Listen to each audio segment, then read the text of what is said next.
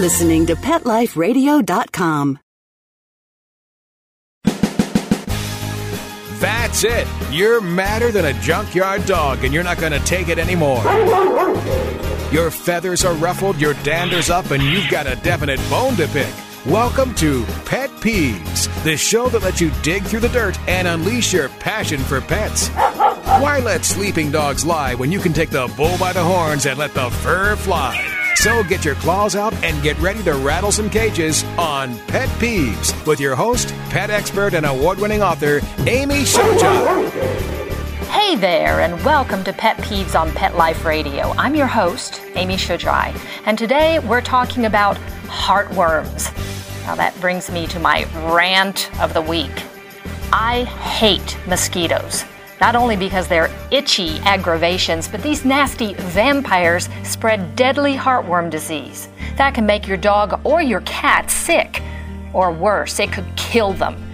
Now, dogs are the natural host, and heartworms have been a problem since, at least 1922 when they were first discovered.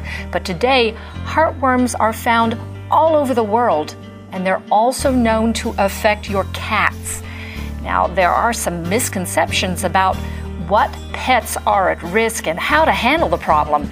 And there are also some emerging concerns over prevention and treatment of this debilitating disease. So today on Pet Peeves, we're going to have a heart-to-heart about heartworms. So I'm delighted to introduce you to Dr. Wallace E. Graham. Now, Dr. Graham founded Wooldridge Creek Animal Hospital of Corpus Christi, Texas in 1982, but he's also the current president of the American Heartworm Society, which was founded during the Heartworm Symposium of 1974. Now, American Heartworm Society's mission is to lead the veterinary profession and the public in the understanding of heartworm disease by furthering the study of this awful condition and to help promote effective means for diagnosis, for treatment, and prevention of heartworms. So park your furry tails, call your cats and dogs, get comfortable, and we'll be right back with Dr. Graham after these messages. Okay, time to call off the dogs. Pet Peeves will be back with more biting topics right after we kibble a little with our sponsors. Buster, you're telling me my dog food products can't go on your shelves? That's right. Didn't pass one of my Petco certified nutrition checklists. Sorry, Wayne. Who made these checklists? Geniuses. Very smart guys. Well, it's good enough for most grocery stores. Do you see cheese puffs on my shelves? Mayonnaise? Soda pop? No. That's because I ain't running no grocery store, Wayne. Your pets will get better nutrition, I guarantee it. Petco, where healthy pets go. Enter the code PEEVES10, PEEVES, the number 10, and get 10% off any order. No minimum at petco.com.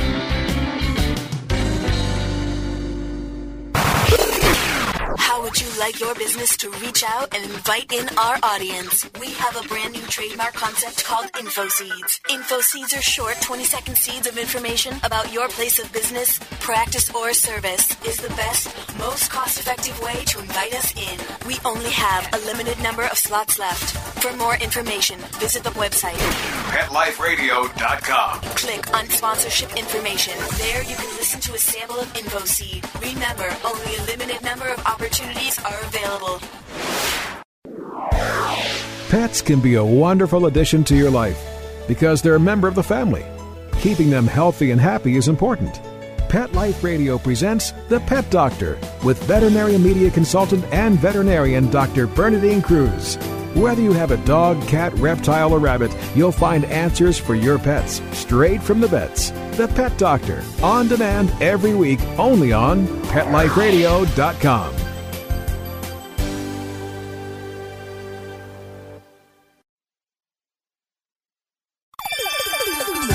Let's Talk Pets on PetLifeRadio.com.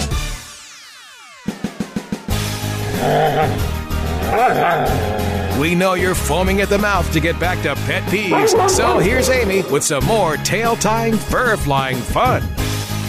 Welcome back to Pet Peeves on Pet Life Radio, and please help me welcome Dr. Wallace Graham, the president of the American Heartworm Society. Thanks for coming to the show, Doctor. Pleased to be here. I always like to start out the show asking my guest a little bit about themselves. What dogs and cats do you currently have, and how did you become involved with the American Heartworm Society? I currently have a Rottweiler, Macy, and a Yorkshire Terrier, Hannah, and a domestic short-haired cat, Cookie. I became interested in heartworm disease early in my career. A former president of the American Heartworm Society was a mentor to many young veterinarians in my area, and he got us all interested in heartworms. Who was that? That was Dr. Dayton Prouty, Pat Prouty. Oh, okay. I need to get folks to understand. Now, I know that there are a few folks who maybe live under rocks who have never heard of heartworms. So let's explain to listeners what exactly is heartworm disease. How do pets get it? Why is it a big deal? Well, it's a big deal, number one, because it's preventable. And that's the thing that's so important about this devastating disease is it's preventable. But heartworms are a parasite that live in the arteries that serve the lungs and sometimes in the right side of the heart of dogs, also sometimes cats, and then also in many wild animals, foxes, raccoons, coyotes.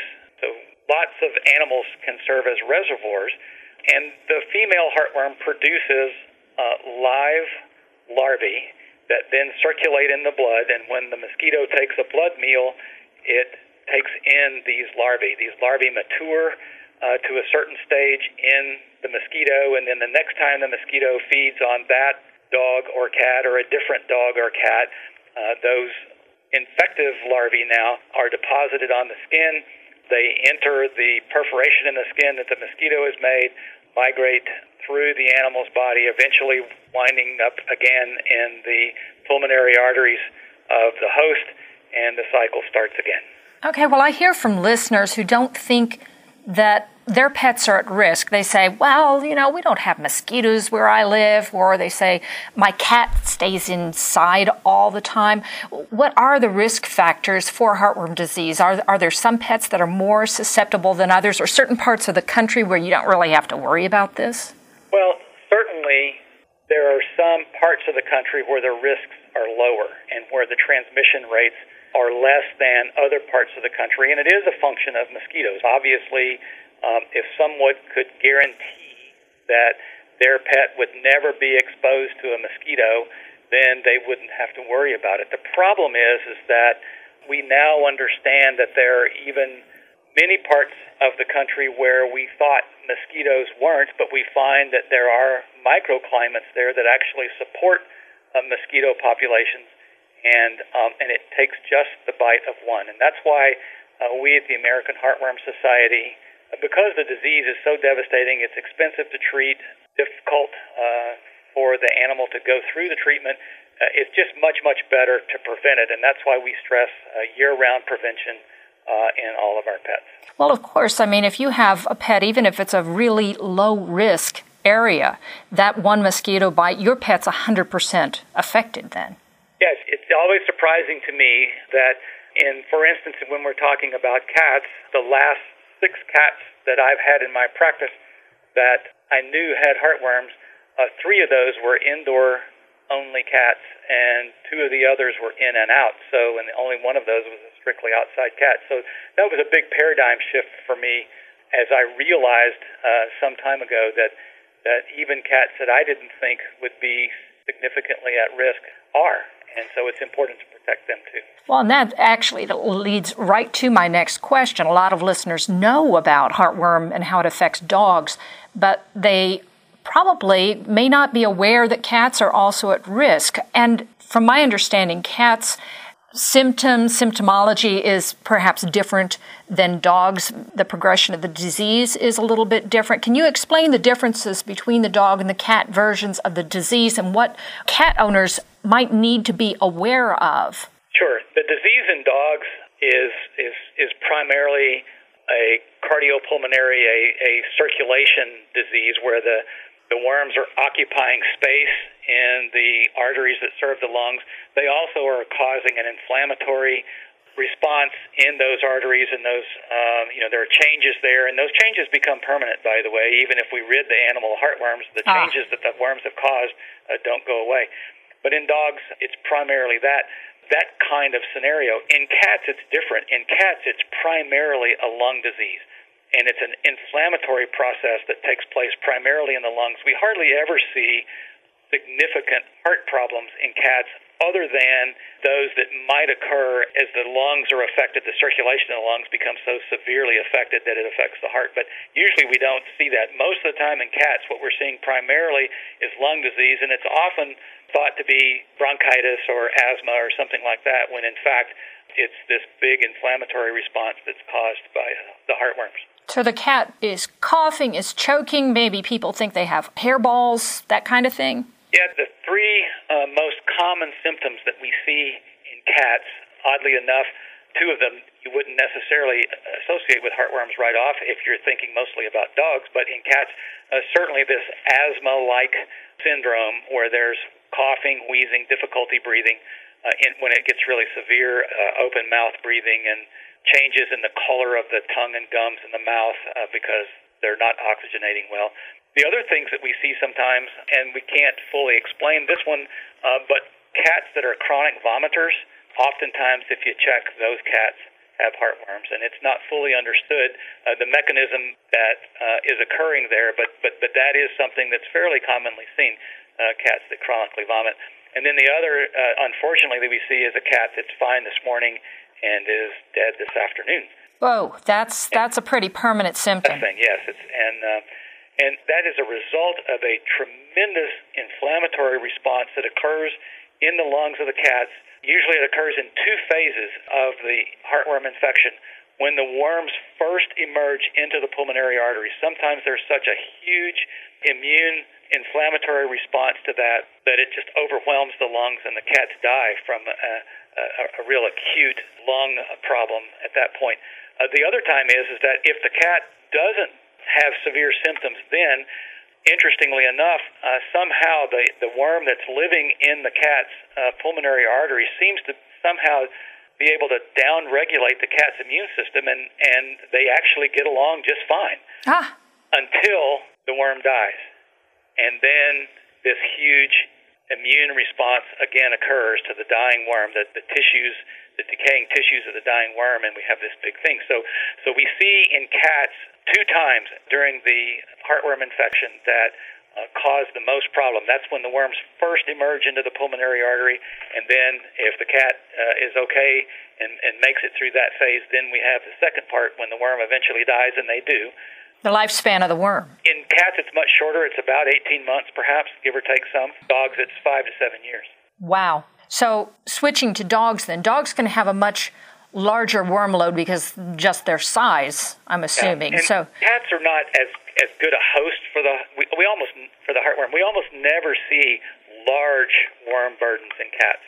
Usually it's 1, 2, 3 worms in a naturally infected cat, whereas in dogs it can be many, many more than that. Okay, so say you've just adopted a new puppy or a kitten, or maybe you've adopted, an adult pet. How soon should that puppy or kitten get on preventative? And in adult pets, explain the screening test, because, Sure. It's not a good idea to give them preventive if they're already infected. It's my understanding. Well, you're right, and it's important to know the status of the patient when they're started.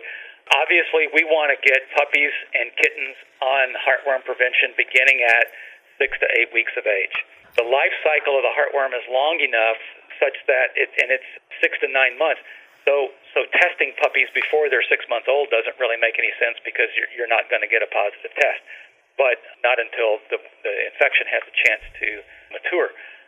So we start them at 6 to 8 weeks. Now, an older pet, any patient that's 6 months or older, needs to be, I'm talking about dogs now, needs to be tested for heartworms and placed on preventive, and then tested again about 6 months later to make sure that it wasn't infected prior to the first test, but before the worms mature. Because the life cycle is so long, the testing strategies are a little bit complicated, but what's important to know is the test won't show a positive until we actually have adult worms in the heart. And from the time the mosquito bites the dog until we have that is 6 months. So if we test a 6-month-old puppy that's never been on preventive, and we get a test that tells us that there's no detectable antigen present, that doesn't necessarily mean that puppy's not infected. What that means is there are no adult heartworms in the heart yet. There could have been an infection, say, at 3 months of age, and if we test again later, the puppy could test positive. Okay, now in a former life, 20 years ago when I worked as a vet tech, we looked at a blood smear, or we had a test that we looked for the microfilaria, the baby worms in the blood sample, but you mentioned the antigen test, so that's something completely different. What is it that you're looking for there? We're actually looking for a protein that's excreted primarily from the female heartworm, and the tests are very, very sensitive and very, very specific. We can detect very, very low worm burdens in dogs. But the testing has become much more sophisticated and much more sensitive. Back in the days when Dr. Prouty was mentoring me, many cases of heartworms were diagnosed based on the changes that we see that are pretty typical on chest x-rays because we had no way to detect these dogs that were positive for heartworms but for whatever reason didn't have circulating microfilaria at the time that we drew the blood. Well, and then with cats, if they only have one worm and it's a male. Yeah, you're not going to detect that. Okay. Well, we're going to take a quick break for a word from our sponsors and be back in just a moment with more from Dr. Graham. Okay, time to call off the dogs. Pet Peeves will be back with more biting topics right after we kibble a little with our sponsors. Love your pets but wish their medications were a lot less expensive? They are at 1-800-PET-MEDS. You'll not only save on flea and heartworm medications, but on prescriptions for arthritis, incontinence, thyroid, and more. And you get fast service, free shipping, and a 100% satisfaction guarantee. Plus, our licensed pharmacists ensure accuracy, monitor drug interaction, and more. See why over 5 million people have trusted their pet's health to 1-800-PET-MEDS, America's largest pet pharmacy. Call now or order online. Go to petmeds.com/Peeves, Peeves, to get 10% off any order and free shipping on orders of $39 or more at petmeds.com. How would you like your business to reach out and invite in our audience? We have a brand new trademark concept called InfoSeeds. InfoSeeds are short 20-second seeds of information about your place of business, practice, or service. We only have a limited number of slots left. For more information, visit PetLifeRadio.com. Click on sponsorship information. There you can listen to a sample of InfoSeed or email us at PetLifeRadio.com. Remember, only a limited number of opportunities are available. Hi, this is Tim Link, host of Animal Rights on Pet Life Radio. Join me as we feature interviews with best-selling pet-related authors, award-winning writers, journalists, and bloggers. And we'll tell stories about the animals and interesting topics about the animals in our lives. Each of the interviews will give you a first-hand knowledge about why the authors and writers chose a particular story, what the featured animals meant to them, and what has become of those animals that we've talked about. And of course, I'll also share stories from my own books, blogs, articles, and experiences. So be sure to join me and the writers and authors on Animal Rights. Every week on demand, only on PetLifeRadio.com.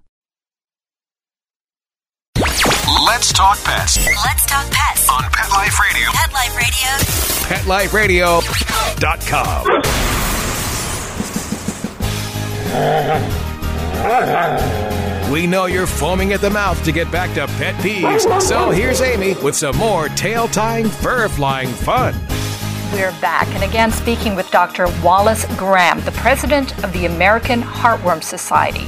This is an organization dedicated to educating veterinarians and the public about the importance of proper diagnosis, treatment, and prevention of heartworms in pets. Now, Dr. Graham, before the break, you were explaining how pets are screened for heartworms. Why is it important that they be free of heartworms before they're given the preventative? Actually, it's not as important That's not the most important thing. What's really important to know is the heartworm status of the pet. We actually, in our management now, and things have changed a lot over time, but in our management now, if you look at our recommendations for treatment of positive dogs, you will see that we put those dogs on preventives before we kill the adult heartworms. And that's new. That's different than it was many years ago. But it's important to know the heartworm status, because if the patient happens to be heartworm positive, we want to get those adult worms out of there as quickly as we can, because they're doing damage all the time. Every day, more damage is occurring, and we need to get them out of there.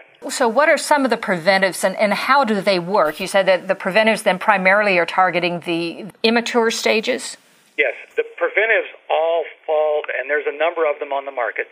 They all fall in the major class of drugs called macrocyclic lactones. And interestingly, we're just now beginning to uncover how these drugs actually work. And it's also interesting to note that there's some work that indicates now that the host immune system has some interaction in the process of killing these infective larvae. But they work by killing the infective larvae that are deposited by the mosquito before they have a chance to mature into juvenile adult worms. So these drugs are toxic to those larvae after they're deposited by the mosquito, but before they become juvenile adult worms.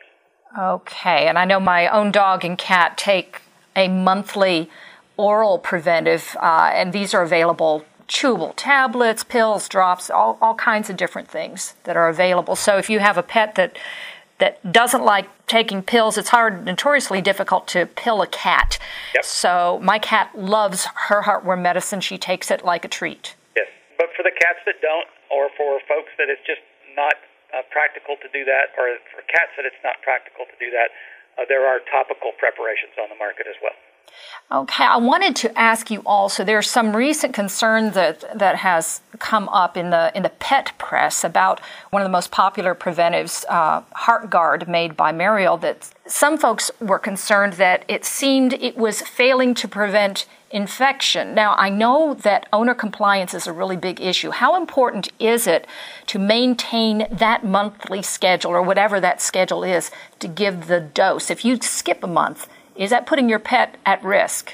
Yes, you certainly are. And there have been some interesting studies by Dr. Adkins where he actually looked at those kinds of situations and went into veterinary clinics and went through records and purchase histories and those kinds of things, and was able to demonstrate that most, but not all, cases of apparent lack of efficacy of these drugs were actually compliance issues. And we are dealing with parts of the country where the exposures are overwhelming.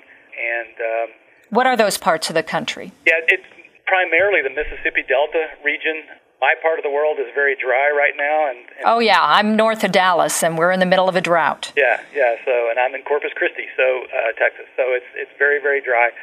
But in those parts of the country where they've had lots of rain, there are lots of mosquitoes. The infection rates are overwhelming. So it is just very, very important that people give the medications monthly that they get from their veterinarian. Okay, now I know also that CAPC, Companion Animal Parasite Council, has weighed in on the issue of possible heartworm resistance to the product. Are heartworms mutating, or are there certain populations of heartworms that may become resistant to these drugs? And should that worry owners? Is there anything that they should do differently? Well, they certainly should keep in touch with their veterinarians, and their veterinarians should stay current on the literature and the information that's available on the Heartworm Society and CAPC websites. But what needs to be said here is that this issue is much, much more complex than is easily apparent. And the other thing that we know, there's two things that I really want to say about this. And that is decreased efficacy to macrocyclic lactones by parasites in other species of animals, in horses, in cattle, in sheep, and goats. That's been a fact of life for a long time. Those situations are different. We're dealing with in most cases, intestinal parasites who have very short life cycles.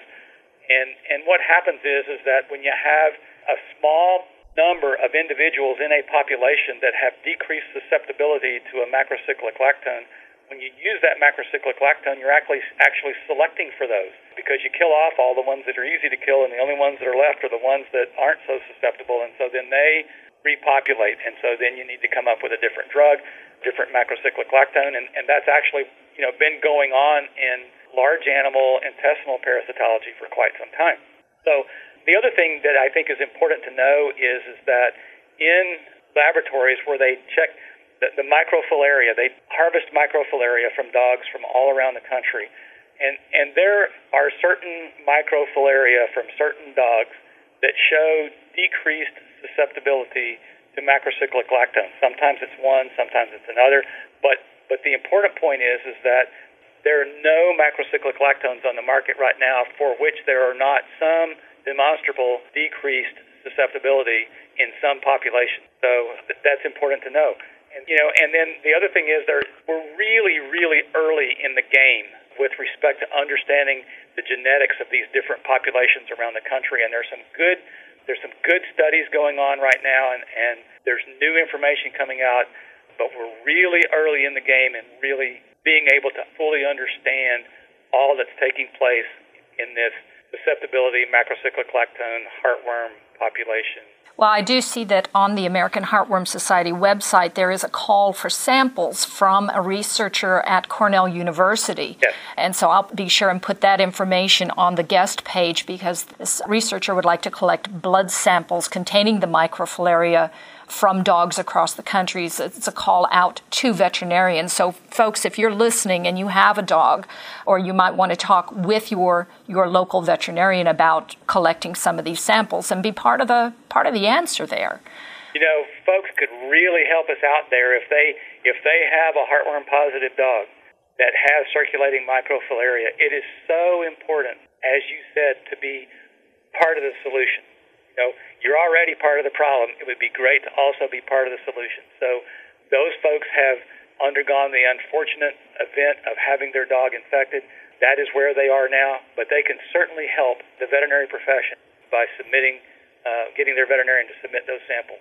Okay, well, that leads me right into my next question then. The worst happens. For whatever reason, maybe you adopted a rescue dog and he was already infected. How is it treated? And I know today there's staging of the disease kind of makes a difference in how this disease is treated in dogs. What about cats, too?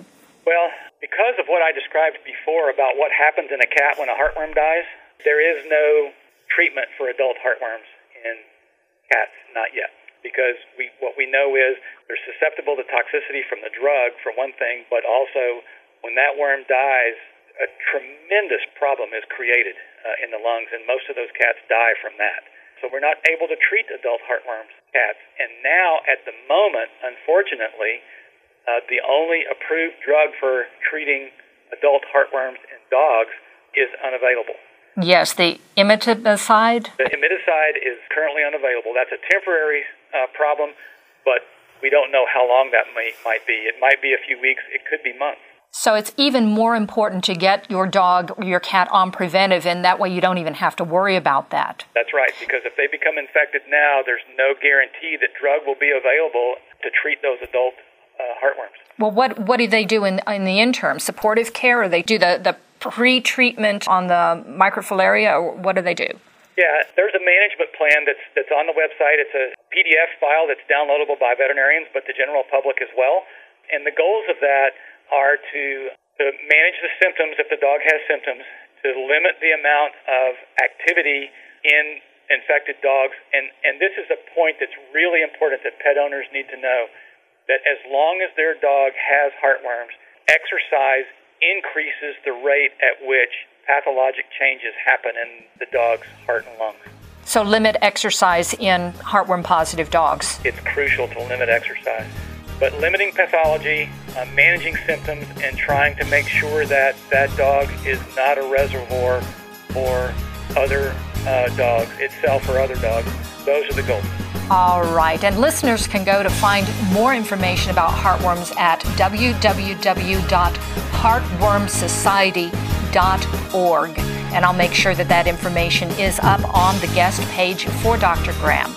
So we are out of time, but I would like to thank Dr. Graham and the producers for making Pet Peeves possible. Now, I dare you to join me next week for Pet Peeves on Pet Life Radio for the next installment of What Hisses You Off. Email me suggestions by dialing up PetLifeRadio.com. Woofs and purrs until next time. Now, keep your pets happy and healthy with heartworm preventive care all year long. I mean, I'm here in North Texas. We've got a drought. My cat and my dog get it every month without fail. I don't want to risk them. After all, you don't want your pets to get peeved. That's it. You're madder than a junkyard dog, and you're not going to take it anymore. Your feathers are ruffled, your dander is up, and you've got a definite bone to pick. Join us each week on Pet Peeves, the show that lets you dig through the dirt and unleash your passion for pets. Your host, pet expert and award-winning author Amy Shojai will talk about what makes you howl and what hisses you off. Pet Peeves every week on demand, only on PetLifeRadio.com.